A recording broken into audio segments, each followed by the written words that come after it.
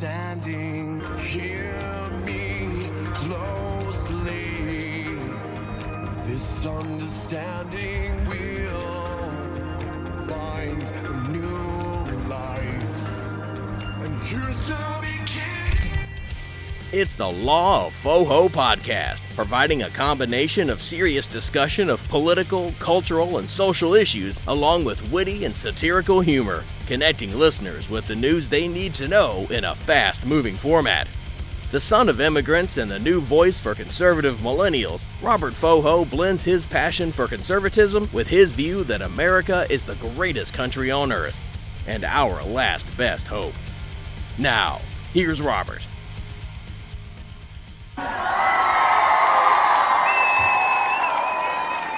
Greetings, folks. Welcome to the Law of Faux-Ho podcast. I am your host, Robert Faux-Ho.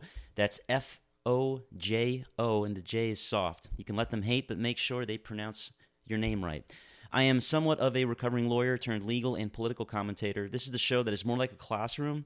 We advance conservatism for a new generation, and we teach you that liberalism is the disease and conservatism is the cure. I'm thrilled to be here with you today. This is our introduction episode, so I'm focusing on two things. Number one, who I am, and number two, what I will be covering and addressing in this podcast going forward. This podcast focuses on political, cultural, and social issues, and it's intended to articulate my unapologetic passion for conservatism with my view, and I think the view that most people share, and that is that America is the greatest country on earth and our last best hope. My goal is to inspire you, the listener, to be the best that you can be and keep the country on a course for a bright future. Learning about who I am and what I will cover will shed light on that for you. So who am I? I've been an attorney for the last 15 years. I live and work in New Hampshire, specifically Manchester, New Hampshire. I'm divorced. I have 3 beautiful, wonderful children that I've been blessed with. I am not from here, though. I was born and raised in Miami, Florida. My parents are immigrants from Cuba, and that part of my background is the most important element that forms my political beliefs and led me to the conservative political philosophy that I have today. My parents left Cuba as teenagers in the early 1960s, shortly after the Cuban Revolution. This is a classic immigration story that it has always inspired me. Nothing but the clothes on their backs when they left. My dad, in particular, left in 1965 when he was 13 because at age 15, they have mandatory conscription in Cuba. You're automatically drafted, at least at the time, into the Cuban military. His own parents, my grandparents, stayed behind for other reasons, but they sent him off to Spain first. He spent a couple of months in Spain with relatives and then went to Union City, New Jersey with those same relatives, where he began attending high school. He did not speak a word of English. He spent the entirety of his high school years without his own parents, who were eventually able to leave the island in 1970. My parents met in New Jersey. They got married. My dad went to medical school in New Jersey, and they eventually made their way to Miami, Florida, where I was born, and so were my 3 younger siblings.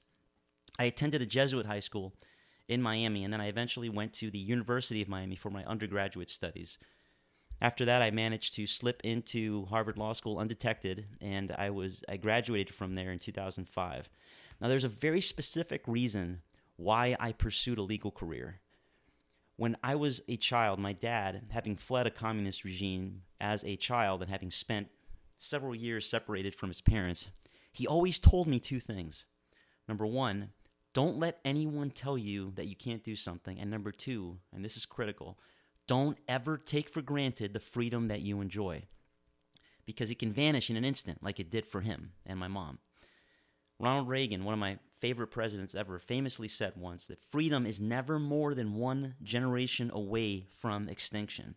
So I wanted to study the law because I wanted to understand and appreciate how and why our legal system was constructed as it was. If you recall from Civics 101, they don't teach this a lot in schools these days. When our country was founded, our system of government was the first of its kind in the world.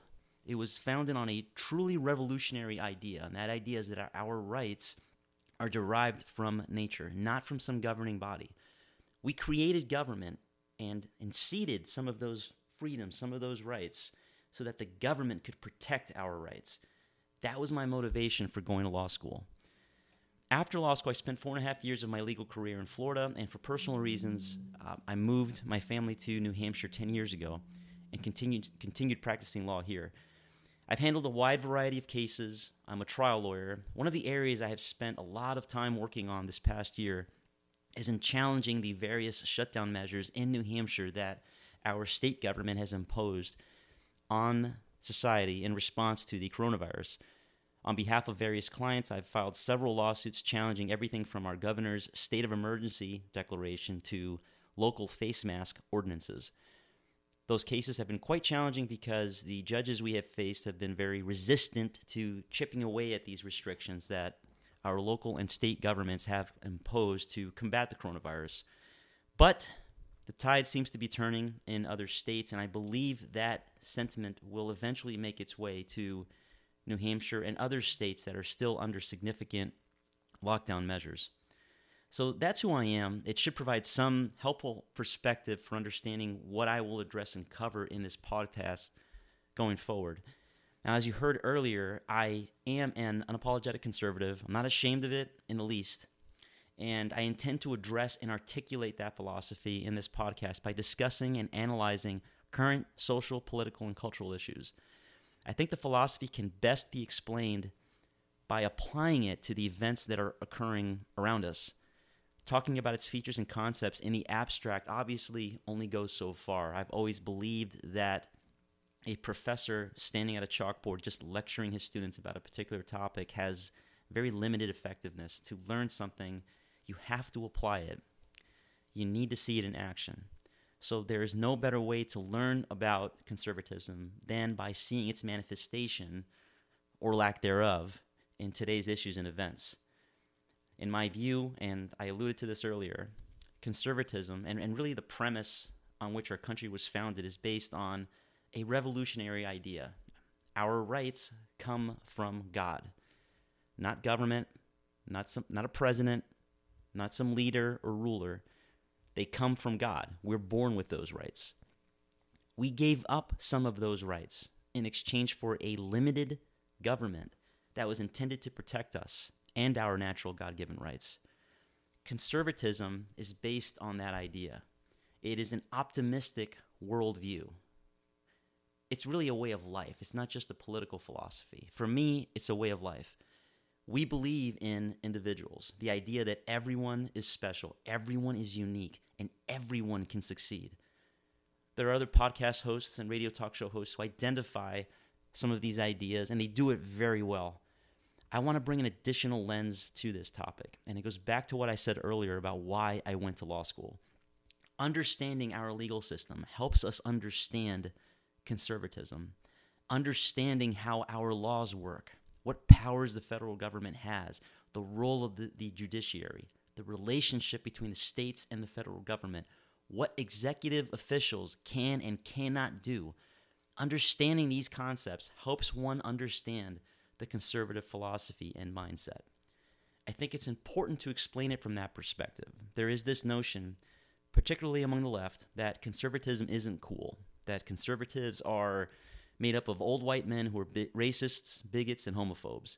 That is simply not true. I believe, and I've encountered this, that there are a lot of millennials, many young people out there in their 20s, 30s, and up through my age, I'm 40, who are also conservatives and who are excited by its ideas and concepts. If you look at this election, depending on when you're listening to this, the choice is obviously between Donald Trump and Joe Biden. One of those candidates wants you to succeed. One of those candidates wants to get government out of the way for you. One of those candidates wants to drain Washington, D.C. of all the corruption and self-enrichment that has permeated that environment for decades and return that power to the people. One of those candidates wants to use government to protect your rights, not to take them away, not to tell you what to do, not to restrict every facet of your life. The other candidate is telling you he wants to tax you more. The other candidate lacks energy. The other candidate is warning you of dark times ahead. The other candidate wants to lock down society again to combat the coronavirus. The other candidate has used his office and name to profit from foreign countries to the tune of millions of dollars. The other candidate is advancing policies that remind my parents of their time in Cuba when Fidel Castro took over and began implementing communist ideas and philosophies. The other candidate can't remember who he is at times. Which of these candidates excites you more? Which of these candidates inspires optimism? One of these candidates can't get 20 cars at a rally. The other is attracting 20,000 people at his rallies. For me and many millennials out there, the choice should be an easy one. In this podcast, I want to help you understand why that choice is easy, why conservatism is the philosophy that best preserves the principles on which this country was founded and charts the best path for the future of the nation. So I hope you'll tune in for future episodes. Thanks for listening to the Law of Foho podcast. This is our introduction episode. We'll be releasing a new episode every week. Make sure to join our Facebook group. That's Law of Foho. If you haven't already, we're going to break down each episode there throughout the week and post helpful and insightful information related to the show. Be sure to also follow us on Instagram at Law of Foho and Twitter. Our Twitter handle is at Law of Foho. Thank you, and we'll see you next time.